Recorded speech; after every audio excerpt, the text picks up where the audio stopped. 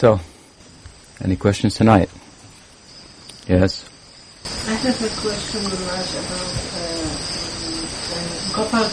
Tapani Upanishad. There is this section where the presiding deities of 12 forests of Vrindavana are mentioned. And I'm kind of confused because they seem to kind of not much Raja Bhakti mood. So how to understand it and why is this description given? Well, that's a complex kind of a question for the group, seeing that there's a considerable lack of familiarity with the subject.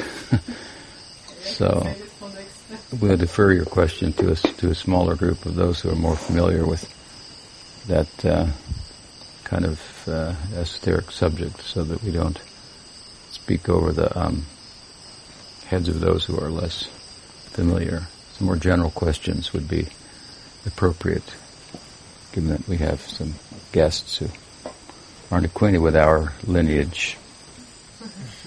Hi.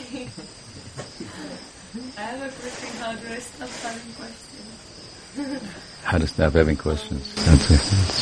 I wanted to know more about Paramatma. Paramatma. I don't really understand why I thought it existed in the material world, but not in the spiritual world. I don't. Mm-hmm. All right. Well, so I can try to speak about that in a broader way, that everybody will be included. Mm. Thank you. Paramatma. So you might be familiar with the term Atma. Atma means. ¿Sabes qué es Atma? Atma, a very kind of general translation, and I'll explain why. For the Atma is Alma, or soul. I say it's a very general translation because soul is an English word. Alma is a European and now Latin word. And Atma is a word from the East, from the Sanskrit language. And although it might be said that today the East-West is a false dichotomy, because we live in a world where we're so much in touch with one another and so forth, and here we are, Westerners, with an Eastern kind of setting and so forth. Still, there are very distinct mindsets, East and West. And this word Atma helps us to appreciate that fact, in that when we translate it as soul, it doesn't really entirely do justice to the concept, because you can ask in English and probably in Spanish, do you believe in the soul? Seems like a valid question, right? Do you believe in a soul? But the word Atma, you cannot ask, properly understood, you can't ask the question, do you believe in the Atma? That's an interesting point, because what the Atma is, according to the texts, the sacred texts of the Vedanta, Yoga, the Hindus and so forth of the East, what the Atma is consciousness. So we can't ask the question, do you believe in consciousness? It requires consciousness to ask the question. Without consciousness, we can't ask the question, do you believe in consciousness? So it's not a question of believing or not. But the soul, for example, let's say in Christianity, it's an interesting point that in the Bible it's not mentioned. That's the main book of Christianity, either the Old Testament or the New Testament. The soul is not really mentioned. So where the Christians' idea of the soul comes from largely is either from the Platonic idea of Plato, which is very Eastern comparatively, and Greece is pretty far east as far as the West goes. And as you may know, historically there's reason to believe, good reason to believe, that there was commerce and interaction between Greece and India. After all, Alexander was a Greek, and he's said to have conquered India at some point. So the Platonic idea that was incorporated to some extent into Christianity is very similar to the Eastern idea, but there's also a Thomasic, I don't mean that in a Tamaguna, but the Thomists of the Catholic faith. Interestingly enough, St. Thomas of the Catholics was said to have gone to India. He's the one, the doubting Thomas, who had some questions, then apparently he was shown something that he would believe. Seeing is believing. So there's a shrine for him actually in his commemorating his visit to India and so forth. But the Thomists, following St. Thomas, Christianity had this way of incorporating a lot of different ideas and expanding itself to kind of keep the Catholic Church that is, together. They follow a more Aristotelian idea of the soul. Although Aristotle was a follower of Plato, he had some of his own ideas, his original thinker as well. So there is not, I want to say, in the Abrahamic religions, a very clear idea about the soul, although the word is often used. When I was a kid, I was raised in a Catholic family, and so they talked about the soul, and I used to think of this glowing thing around maybe in my heart that must be careful not to get any spots on, or any holes in it. No venial sins would be the spots, and the holes in it would be the mortal sins. But as I say, in the essential and mystical tradition of the East, that yoga and bhakti and so forth, Hinduism in general, Vedanta comes out of. The concept of the Atma is a very clear concept. And as I say, it's not something you can believe or not believe in. You could define it in different ways. What is consciousness? So there are people today, for example, that want to define consciousness materially. Because for a long time in science, there was no interest in consciousness because it was thought that the world is like a machine and all the parts are there and we know them and they work like a clock and so forth. But that idea has kind of fallen apart. The clock has gone off and who knows what time it is. So what is the nature of the objective world? What is the nature of matter? These are huge speculations, conjectures based on empirical evidence. There are very diverse conceptions of what matter is, if matter is even. Idealism even is getting some energy these days. The idea that there is no world, objective world, it's only thought. And so there's many conceptions out there.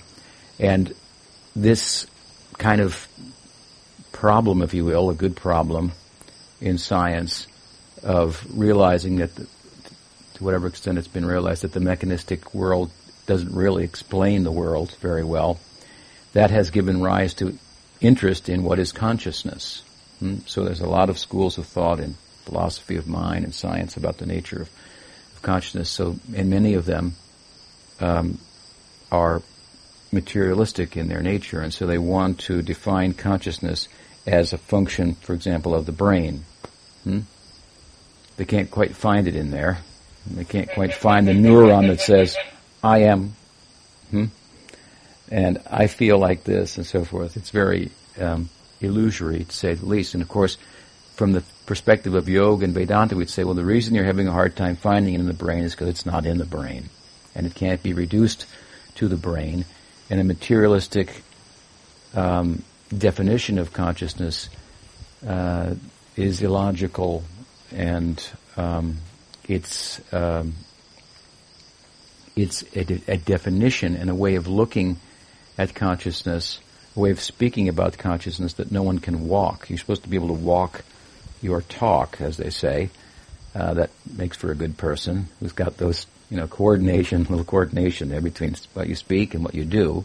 But no one can walk the talk that consciousness is just a function of the brain, which means nothing has any meaning. What I mean by that is that if consciousness is just a function of the brain, if it can be reduced to the brain, then the brain is nothing more than what anything else is made out of, materially speaking. The classic example would be a pool billiard balls. If you have two billiard balls and you bounce them up against one another, you never expect one to say ouch. Right? You never expect these non-experiencing physical manifestations to suddenly have experiences that would be like rather magical. If the pool ball said, "Could you put a little chalk on the end of that stick?" That hurt the last time. So we laugh because it's absurd. But there's nothing in the brain that's any different than the basic constituents that make up a billiard ball. It may be a different arrangement of the same things. But no one would think, I can arrange this billiard ball in some way, in time. Give me time, and it will start talking and feeling and say I am and have opinions and posit meaning and value and so on and so forth. The basic idea here being that experience does not arise out of non-experience. That makes sense. And the idea that consciousness is reducible to the brain would be an idea that matter is all there is. And matter is the only thing that matters. The problem is, of course, matter wouldn't matter without consciousness. Consciousness does the mattering. So the very idea of materialism, as a philosophy, for example, is arising from consciousness.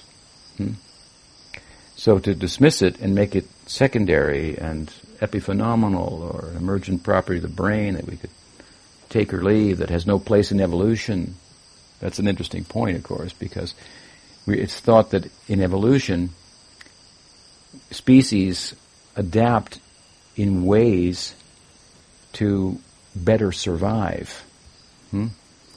So we find consciousness in a material scenario emerging from the brain in human society, and the thought that I am arises in a prominent way that doesn't arise in the plant life or in animal life, unless we make cartoons about animals and they think like we do.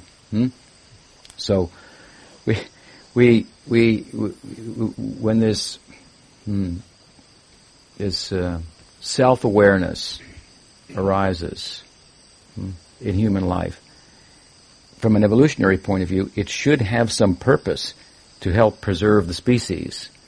But it could be argued that really what it does is create all types of problems, existential problems. Rather than helping me, it makes me wonder, do I exist? Should I exist? Why would I exist? Maybe I don't really exist. And so it kind of gets in the way, so to speak, of just the brute force that may be necessary to survive. So we don't think from the yogic perspective that consciousness is an emergent property of the brain or that's reducible to matter, but that it's actually ontologically a different substance altogether.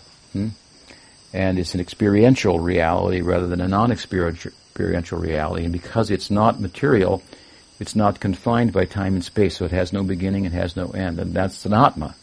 An Atma is, to make a long story short, is a small unit of this stuff called consciousness, which is pretty interesting stuff. In other words, there's nothing interesting outside of consciousness. Without consciousness, there's nothing to be interested in. There's no interest. There's things, but there's no interest in them. Interest arises from consciousness. Do you understand? Thinking, feeling, willing, positing value and meaning, and so forth. All this comes from the subjective world, not the objective world. And in one sense, the whole exercise of yoga is to transfer our orientation from the objective world to the subjective world. Instead of saying, oh, it's only in your mind, and dismissing it. Mind has more power than matter. It's only in your mind. Only. No. It's more spacious, mind, and beyond that, consciousness proper. More accommodating. More possibilities lie there than in the objective world with which we're identified, which is so limited. in which we fight against the limitations of in a human form. We fight against it. We feel like we could be more than what the mind and I tell us. And we not only we can be more, the yogic answer is you are more. You are the more. And you can realize that. So, Atma is kind of a unit, if you will, of consciousness. And all of us are units of consciousness. We are all individual, but we're all uniform. We are all Sat Chit Ananda, is our nature. And we have the possibility of being nurtured. Which means that we can realize a potential in a particular environment without which we could not. And that brings in the Paramatma idea. So Atma and Param. Parama means like supreme or something like that. Supernatural. Supernatural. So the Atma is supernatural. It's not part of the natural world. I mean the physical world. It gives the physical world meaning and so forth and value. And the Paramatma means like the source of the Atma. So if we could imagine a sun and then rays of the sun, the Atma would be like a ray of the sun and the Paramatma would be like the sun. And so we as units of Atma, units of consciousness, we naturally seek out our source. Just like we do materially. Materially, at a certain point in your life, you want to know about your source. You want to ask even your parents, maybe, what was I like when I was where did I grow up? What was it like there? Or if you don't know your parents, you want to find out. We have a natural, inborn, kind of innate tendency to seek out our origins, because our actual origin as an Atma is a very affectionate one. It's a loving one. After all, we're a ray of the sun of the Paramatma. And so we have some capacity to love. Because the Atma emanates from the Paramatma out of love. Because the one, it is said in the Vedanta, Eko Bahu Sham. The one desired to become many. Why? For no reason. Out of joy, out of the fullness of itself, it decided to become many. And loving will be facilitated by the more that are involved, so to speak. So the one becomes many. It's not an event in time, of course. It's just a way of talking about it. But the point is, we are born out of love. So we have some capacity to love. We're a unit of loving capacity. Indeed, the Atma is what's lovable. It's said in the Vedanta, in the Upanishad, it's not the wife that is lovable. It's not the husband that is lovable. It's not the house that is lovable, but the Atma. And it's true. Because, in one sense, the reason we love our house is because we think it's ours. That means the Atma has projected itself into a material thing, and by the word my, identified with it, and so now it has value. Because I'm in it. So if you trace it out, it's the Atma that has the capacity to love, and that is joyful, and is an object of love in the world. So one little word, my, has big implications. When I think something is mine, then I start to create an identity based on the my, which is a false identity, and obscures the fact that I'm an Atma, and that the real basis of love is the self, rather than the constructed self. We have a word in Sanskrit, ahankar. It literally means aham, means I, and kara means maker, or to make. So I maker. So it means that by the word my, we make an I. We say, it is my country, and I am a Tico, for example. So if you think about it, our my determines our I, but that I is a made-up I. It's made up. It's a conventional ego that is based on identification with matter and a sense of possessiveness, of certain transformation of matter, the house, and it will turn into from dust to dust, ashes to ashes, and so forth. I've identified with it, and so an I comes out of that, but that is a false I. That is the false self. That is the self that needs to be destroyed. That's the one that gets in the way of our communing with one another and loving one another. That self. That material ego. But if we deconstruct the material ego, well, somebody has to do the deconstructing. So there's a higher I, if you will. Not I am American or I am African, but I am. I'm not this or that, which it means part of the objective world, but I am, that's for sure. So this, coming to I am, we all have something in common now. We are part of the ground of being. We're Sat, we're Chit, we're Ananda. But one thing is to move away from what we're not. Another thing is to move in relation to what we are. So we are consciousness. Move away from what we're not and move in relation to our source. This is the idea of bhakti. So for the Atma to make a union with the Paramatma, to find its source, to trace out its source. And again, we do that naturally. We kind of look for our source. Yoga and bhakti is a system for honing that tendency, so that you can be successful in the largest sense of the term, finding your origins and finding that your interest in your origin is understandable because it is a loving origin and a nourishing origin. Now, that said, this Paramatma is only one feature, if you will, of the Godhead. The Godhead is unitary, one, but nonetheless has different faces. Like I said, we are all Sat Chit Ananda. You all understand those words, right? Sat means like existence, means meaningful existence. It doesn't undergo the death or birth. Sat, Chit means Sat means we exist in an enduring way. Chit means cognizance or luminosity. Like the light. You don't need a light to light up a light. So the self is luminous, knowing. Knowledge is often compared to light. So the self is a unit of knowing.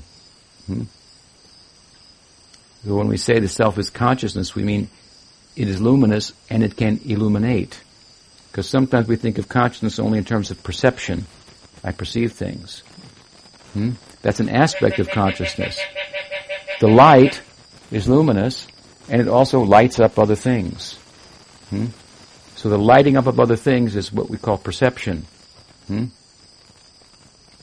it's an aspect of the Atma, which is luminous, Chit. It's Sat, it's Chit, and it's Ananda. Ananda means it's an object of love. It has the capacity to love. And it exists, it knows, and its purpose is to love. It can know. If you could know the extent to which you exist, then you would have no problems. You would have no fear, no anxiety. And from that position, well, arguably you could love, because we shouldn't enter into a loving relationship if we're too needy, it's said. So put it on a metaphysical kind of framework. In order to love spiritually and wisely, you have to become a little wise. You have to become full and know that I exist. I don't need anything to exist. I don't have to have anything to exist. I exist independently of things. And I'm a knower. The knowledge of this world is relative. I'm speaking in a higher, absolute sense. So when we become acquainted with this Atma, then there's something the Atma can do. That's love, to make a union with its source. Now, so, that said, Sat Chit Ananda is our qualities, let's say, the elemental constituents of the Atma. It's a unit of being, knowing, and loving. It's not hard to appreciate or understand, because in this world, without consciousness, there's no sense of being, there's no sense of knowing, and there's no sense of joy or loving. Matter doesn't have any of these sensibilities. Consciousness does. So arguably, if consciousness could be disentangled from its identification with matter, what would it be? A pure unit of being, knowing, and loving. That said, if the Paramatma is our source, then there should be being, knowing, and loving in the Godhead also, right? Kind of in a large way. Being, knowing, and loving. Because we are the ray, in the analogy I gave earlier, of the sun, of the absolute. So we have the same qualities, so to speak, in minute size. So in small, in part. So now, because there's Sat, Chit, and Ananda, being, knowing, and loving, these are in one sense 3 phases of the life of the Absolute. Let me tell you what I mean by that. Let's say there could be an existence, right, that was not knowing.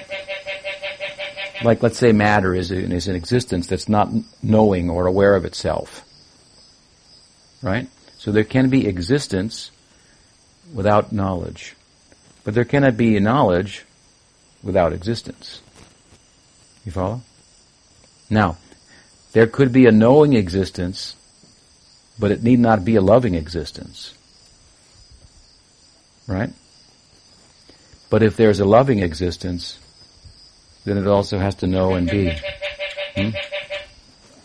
So when we speak about the Absolute in terms of Sat, Chit, and Ananda, then there are 3 faces of the Absolute, so to speak, that represent primarily Sat, primarily Chit, and primarily Ananda.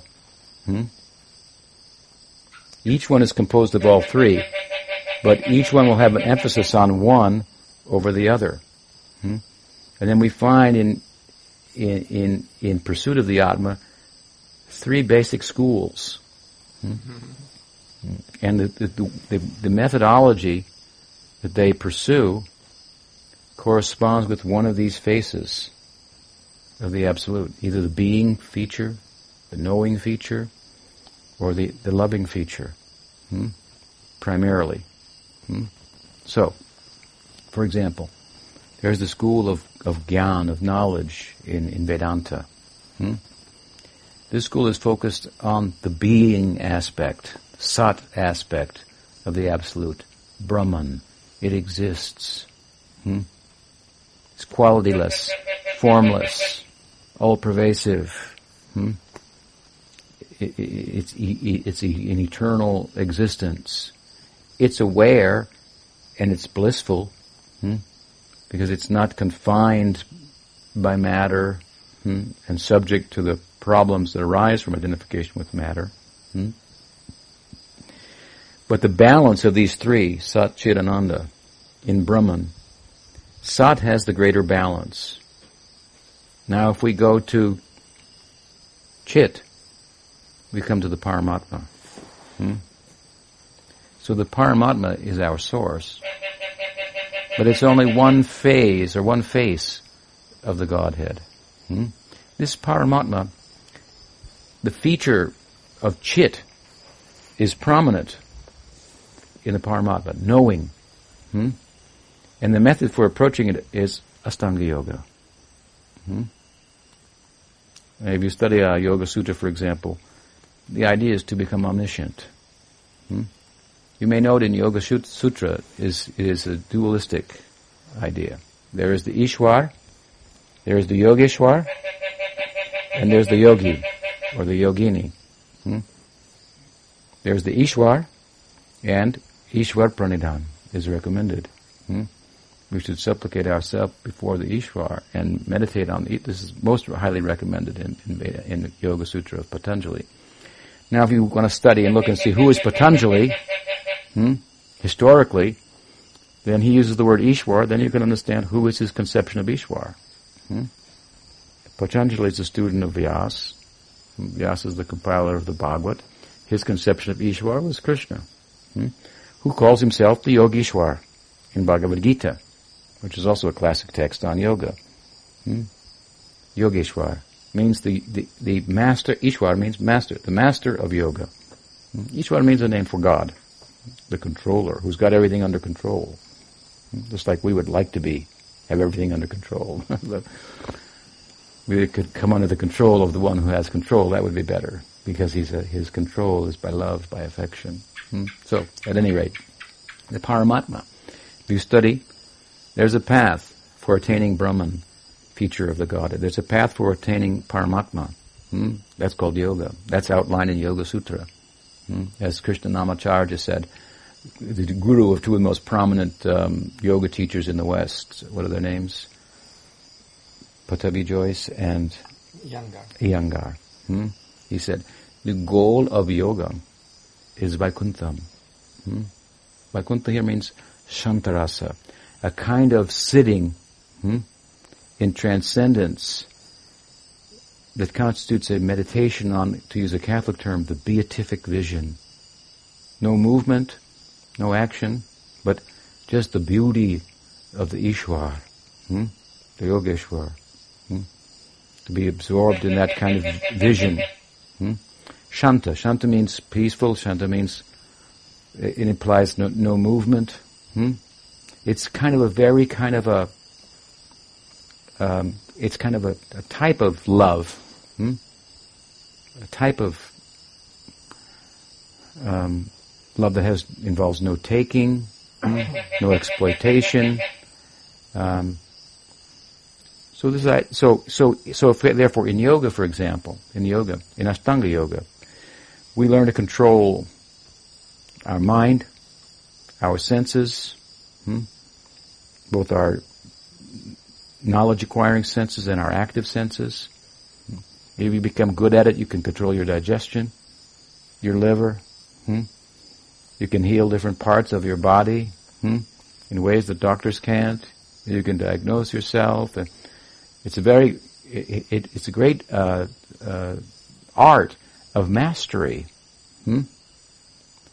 So it's like to be omniscient about the functions of the body, and to know the self, which is different from the body, and to use the body in such a way as to facilitate the liberation of the self, to get out of your head, so to speak. That's a good idea. To get out of your head. You will not know, it's not by thinking that you will know.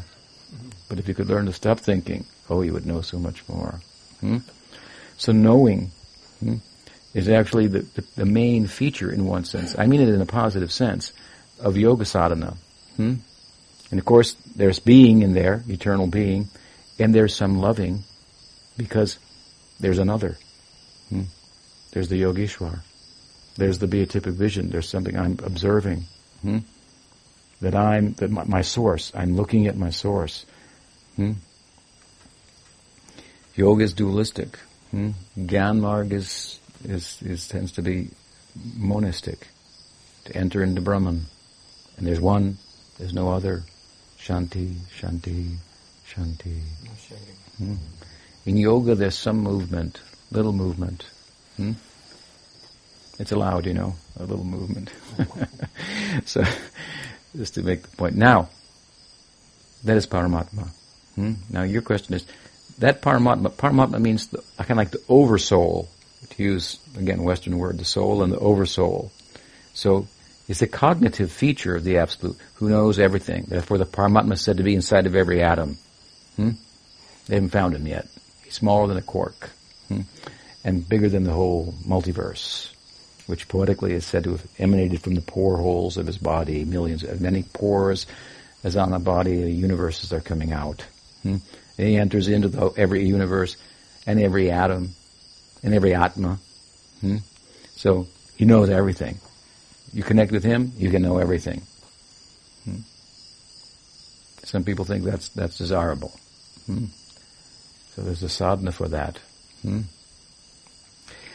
Now, at the same time, this Paramatma is a feature, as they say, a particular face of the Godhead, that's primarily speaks to us about the chit, the knowing. We go from there to Ananda. What face of the Absolute is focused on Ananda? That is Bhagwan. There's a difference between Paramatma and Bhagwan. Both are faces of the Godhead. The Paramatma is in every atom, in every heart, we say. So he's like equal to everyone. Equal to everyone. We should think that spiritual life requires some absence of bias and prejudice, which will not allow us to be objective. If we're attached to something, then we can't see it for what it is. You're attached to some guy, and I can see he's bad for you, but you're attached, you can't see it. And even if we tell you, well, you're in denial about it, for example. So you get too attached to something, it obscures the objectivity and your ability to understand a thing accurately. So spiritual life in a basic sense requires some detachment and the objectivity that allows us to see the difference theoretically between the self and matter, and then pursue a methodology for realizing the self. So as I said, yoga is for that, and the Paramatma is the kind of the deity, if you will, of the Yoga Sutra, the Ishwar. But he is a face of Bhagwan, who, by contrast, is partial. That's very odd, because we just said spiritual life has to involve impartiality. If I'm, just like a politician, if I'm the president of Costa Rica, then I cannot be purchased by all the different corporations, ideally. Otherwise, I won't be able to impartially represent all the citizens. I'll be bought and paid for. So a yogi cannot be bought and paid for. A yogi or yogini, she or he has to be detached. Now, that objectivity and that detachment,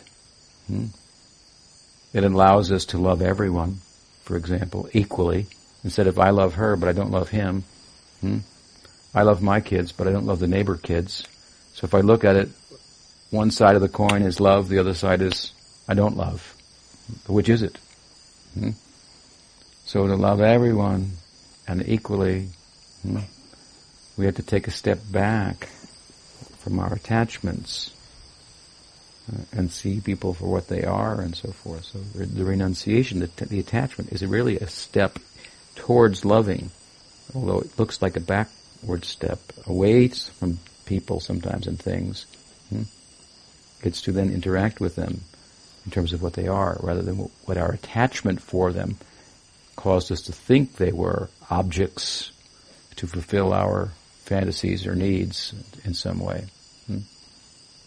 So this being unbiased, detached, this is part of spiritual life. Now I just said that Bhagwan, the face of the Godhead that focuses on Ananda, love, is full of attachment.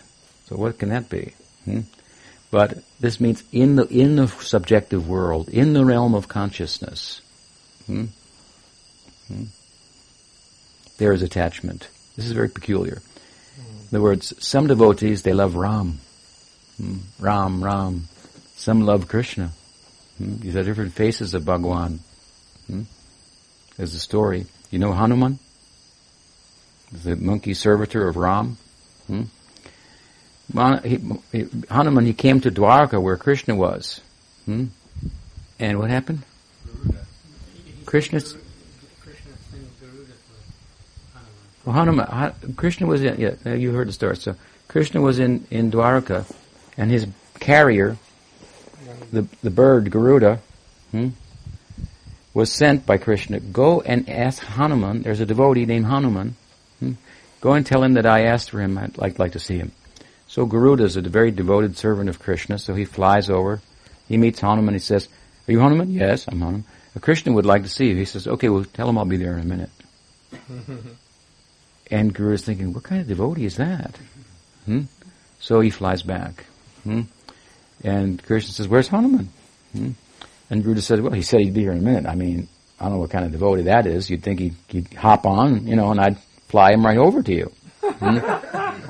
He said, I'm going to, I've got something to do. I'll get to him later. So what kind of devotee is this? Krishna said, oh, okay, well, do this. Fly back, and tell him Ram wants to see him. So Garuda flies back and says, Ram now is in Dwarka. He wants to see you. So Hanuman says, okay, tell him I'll be there in a minute. And he's now bewildered more. Meanwhile, Garuda is flying back, and Garuda is flying back to Krishna. Ram is coming the other way, chanting, Ram. He's known to be able to leap long distances, Hanuman. So Garuda is going back to Krishna, thinking, why didn't Hanuman come with me? And when he's halfway back, he sees Hanuman going this way, saying, Ram. The idea is, when he said, Ram wants to see you, and Hanuman's a devotee of Ram, he thought, I'm not going to take the slow boat on the back of Garuda, I'll just jump over there. He immediately jumped, and Garuda was, flying back. He jumped there, and he was coming back the other way before Garuda could even get there. So this is a way of depicting a kind of a very beautiful bias, if you will, within the subjective world. So some are devotees of Ram, some are devotees of Krishna, and the other avatars, faces of Bhagavan, with whom we can have Leela. With the Paramatma, you cannot have Leela. You asked me, the Paramatma is in this world, but is he in that world? He's the overseer of this world. Excuse me. Paramatma means not giving sambandha. Yeah. But Paramatma, the oversoul of the world, is overseeing the world. And on the other side, if you will, in siddhi, in perfection of yoga sadhana, this Paramatma enters into Narayan. There he's seen, but he's not moving. He has no real leela for the Shantaras yogi, who has omniscience like the Paramatma. So, meanwhile, the Paramatma is a partial manifestation of the personal feature of the Absolute. The full personal feature is Bhagwan. He has Leela, movement. And from Shanta they go to Dasya, Sakya, Vatsalya, Madhurya. Therefore Krishna can be loved in all these ways, like you would love a master rather than just to sit, but interact with the master, like you could love a friend, like you could love a dependent, even a child, or like you could love a lover. Therefore Krishna is called Rasaraj, who's that manifestation of divinity who can accept all kinds of love directed at him. Therefore the perfect object of love. So Bhagwan, who has many forms, Krishna being kind of the heart, then he has many forms, which he accepts service in bhakti and love, is the feature of the Absolute that corresponds more with Ananda. So in Ananda, in love, in the full face of love, there is bias. If I love you, then I love the people that you love, too. And if people don't love you, I don't love them. This is peculiar because, materially speaking, as I said, that could be a problem. But if you rise to neutrality and detachment and objectivity, and now you go deep into the world of subjectivity, there's movement, there's interaction between the Atma and Bhagwan in Leela and love and exchange, and there's bias. I love Ram, I love Krishna, I love Narayan, but that bias isn't a problem, like it is here. Because Ram, Krishna, Narayan, they're all the same person. They're all actually the same person. So they're all loving the same person in slightly different nuanced ways. And the nuance of the love is what the form of Bhagawan corresponds with. So in the Bhakti tradition, we cultivate a particular kind of love for Bhagawan, and there's a corresponding face of Bhagawan to interact with. And I want to say this in conclusion, that a feature of the Absolute that focuses on Ananda, rather than Sat and Chit, which has Sat and Chit, but the focus is Ananda. You see, Ananda means love, means there have to be two, right? And they have to be not just two looking at one another, but two interacting really meaningfully and penetrating one another entirely. This is the idea of Lila. Lila is a kind of movement in transcendence that can look like the movement in the world of karma, but it's very different. Karmic movement is movement out of a perceived necessity. I feel empty. I need something. I'm moving to get it. The more you move, the more you take, the more you owe. It's a problem.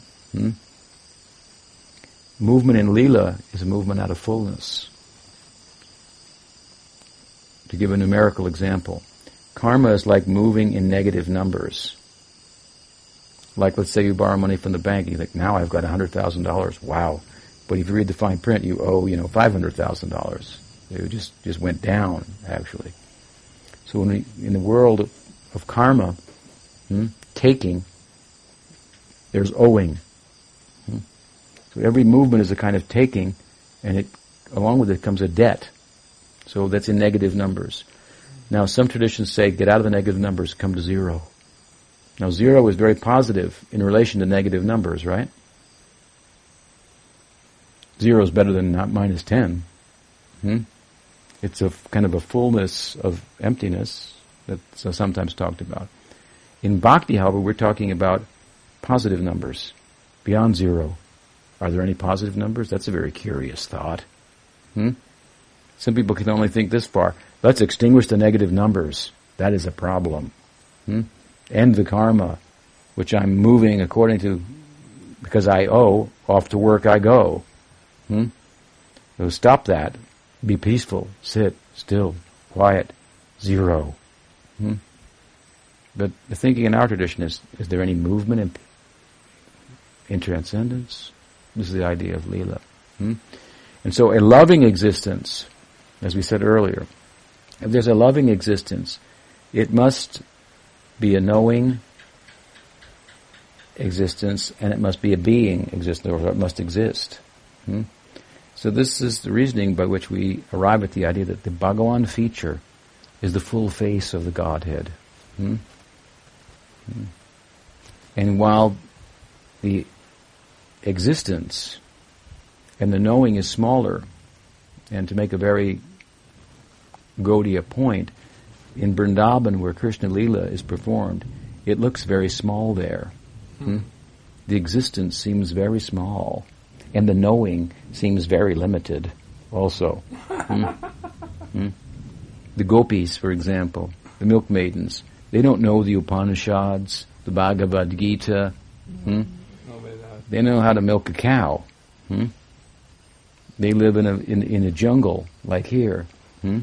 It's not a really like built up metropolitan area with an army and military industrial complex to fortify the existence and so forth. It looks very local and very small. Brahman looks very big. It's everywhere. Space, accommodating. I get out of the small world of my mind, enter into Brahman, unlimited space. But we say that Vrindavan Leela is bigger because it's bigger by affection. You don't want just space, you want affection. If you were with someone you love, you could live inside of a cave, right? It didn't matter. And it could be raining out, it wouldn't matter. Affection is more spacious, more accommodating. You understand? So the way this is depicted in the Leela, Krishna Leela looks very small. He looks medium size. Looks like, well, some blue guy, you know. Blue guy. He's herding cows, and what's this all about? This is what it's all about. It's saying that in a truly loving, existential, transcendental reality, in the full sense of the term loving, the existential and the knowing aspects will be diminished. But, at the same time, a loving existence is the best existence, and loving is the most comprehensive knowing. So, does that help? It's quite a long answer there and complicated, but but the Paramatma is one face of the Godhead. We have our origins in the Paramatma, but through the Paramatma come many avatars. Give us the opportunity for bhakti, that we can meet Bhagwan, the full face, the full person of the Godhead. So we look at it like this: the world is a person. It's just not us. Think about that. Because we tend to think the world is a person and it's me, and that we tend to think everything's for me. We see everything through the lens of what I think I am, and how it will serve my purpose and so forth. So the world is a person. It's just not you. It's Krishna. And you're part and parcel of the Krishna. You're one of the Shaktis of Krishna. We are. So we have a relationship with our source. Relationship is, if we're being sustained and maintained, a little appreciation would be good. And appreciation, gratitude is just like a beginning of loving. So if we should live with gratitude, after all, many things are provided for us, even for our material life, right? If the sun didn't come up tomorrow, well, it would be a problem, but it keeps coming up. So in the yogic world, in Hindu world, of course, there's veneration of everything. Everybody's a guru, except me. Worshipping the sun and the moon that makes the vegetables succulent, and the tree that may give shelter in the forest and in the rain or from the cold, or give you shade from the heat, and it's a very worshipable idea, veneration of nature. And it's said if you love someone, they'll tell you all their secrets. So this is a life of, and that nature will tell us a secret. That nature will tell us, I have a soul and it's you. And you can realize that and know and experience an existence that is much more meaningful, profound, in which many more possibilities arise than in the objective world. Anything else? In one sense, Paramatma relate with Guru, like Chaitya Guru. Yeah, that's true, in one sense. But in the Bhakti tradition, this Paramatma is not of much interest to us. Bhagwan is of interest to us. And so, because you see, the Paramatma is a neutral feature, objective feature. And Bhagwan is not like that. But like Krishna, he fell in love with Radha, so he's a fallen person. He's like us. So in our tradition, this Paramatma feature, said that God is in everyone's heart. We want to take him out and put Krishna there, put Bhagawan in everybody's heart, in our heart. So, but the Guru then is a representation of this, of Sakshat Brajendanandan, Krishna. You see, Mahaprabhu Chaitanya Devi said, Nadanam najanam nasundarim kavitam ba, Jagadish Kamaye. He said, Nadanam najanam nasundarim kavitam ba. He said, I don't want any wealth, any followers. I don't need a partner, emotional partner. I don't need any kabitamba. I don't need any of the knowledge of the world, even the fine arts and all such things. I have no desire for any of these things. Nadanam, najanam, nasundarim, kavitam, va, jagadisha kamaye. And Jagadish means Jagat, the world. Ish means the controller, the Paramatma. And he says, I don't really have any need for the Paramatma either. Jagadisha kamaye. The Paramatma oversees the world where everybody's got these desires. He's just witnessing it all. The Atma is said to go from one body to another like a bird goes from one tree to another. And the Paramatma goes with him. And one tree has some bitter fruits and sweet fruits, and the Paramatma sanctions. Yes, you can take that one. Yes, you can take that one if you want. He's neutral, but he sanctions, and then it becomes possible for us to accomplish something. Just like we have will, so let's say we plant seeds. We want to grow something. But then we need rain and sun for that to happen. So we have some will, but without the will of God, the overarching will of God, it won't happen. So the Paramatma is seeing to that, so to speak. He's a witness. The Mahaprabhu says, Jagadisha Kamaye. This Jagadish, who rules over the Kam, desire, I have no desire for him because I have no desire for anything in the world. So he whose position is to control the world and witness and sanction and oversee the karma and so forth, I have nothing to do with that because I don't have any karma anymore. I have no desire, so I have no karma. Nadanam, najanam, nasundarim, kavitam ba, jagadisha kamaye, mama janmani, janmanishvare, he says. I'm not even concerned with getting mukti, getting freedom from birth and death. I only want bhakti. Mama janmani, janmanishvare. Janma means birth. Mama janmani, janmanishvare. I'm not even concerned for freedom, liberation, for mukti, freedom from birth and death. I'm only interested in Mama Janmani, Janman Ishvare Bhavatad. Ishvare Bhavatad Bhakti Rahaita Kitoi. I'm only interested in bhakti for bhakti's sake in relation to a particular Ishwar, the Pran Ishwar. Pran means who's now the Lord of my life. That means some bias, you understand? I love him. The Lord of my life. This is not like Paramatma, the Lord of my life. No. There's like a very different relationship you can have with Paramatma. Like this. There's not a lot of feeling there. Like Hanuman had for Ram. Ram, So Mahaprabhu says, I'm done with the world. In me they have no desire. So I have no need for the Paramatma. Rather, that which he is an emanation of, a partial manifestation of, Bhagwan, in a particular way, according to my bhakti, he's in my heart.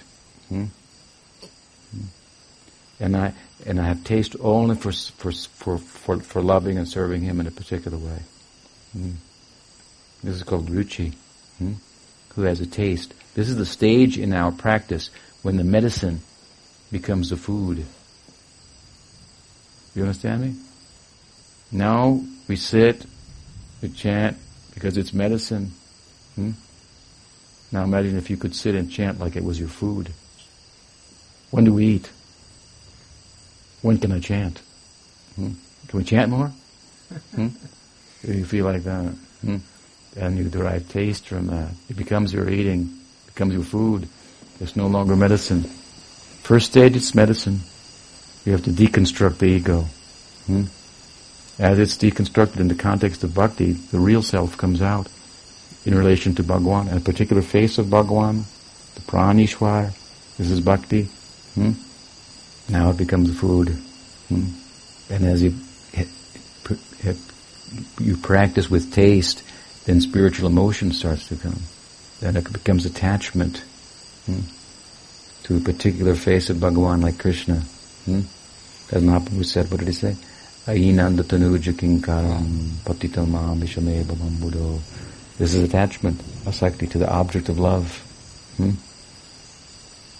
Then one enters into bhakti in ecstasy, rather than bhakti in practice. Bhakti in ecstasy. This will bring bhakti in love of God. Well, this is a little bit about our lineage and our practice. What else? What's the time now? 10 to 8. Okay, a little late. So It's very nice of you to come, and so to come from a distance, my old friend, for as long as I can remember being alive, practically. Since I met my guru, my life started, and you were there shortly thereafter, in Los Angeles, right? So, very nice to see you again, and all these other nice people are here because of you. Isn't it? Ramesh Prabhu ki jai. All right. Pujapa Srimad Tripurari Maharaj ki jai. Gaur Premanande. Hari Bol.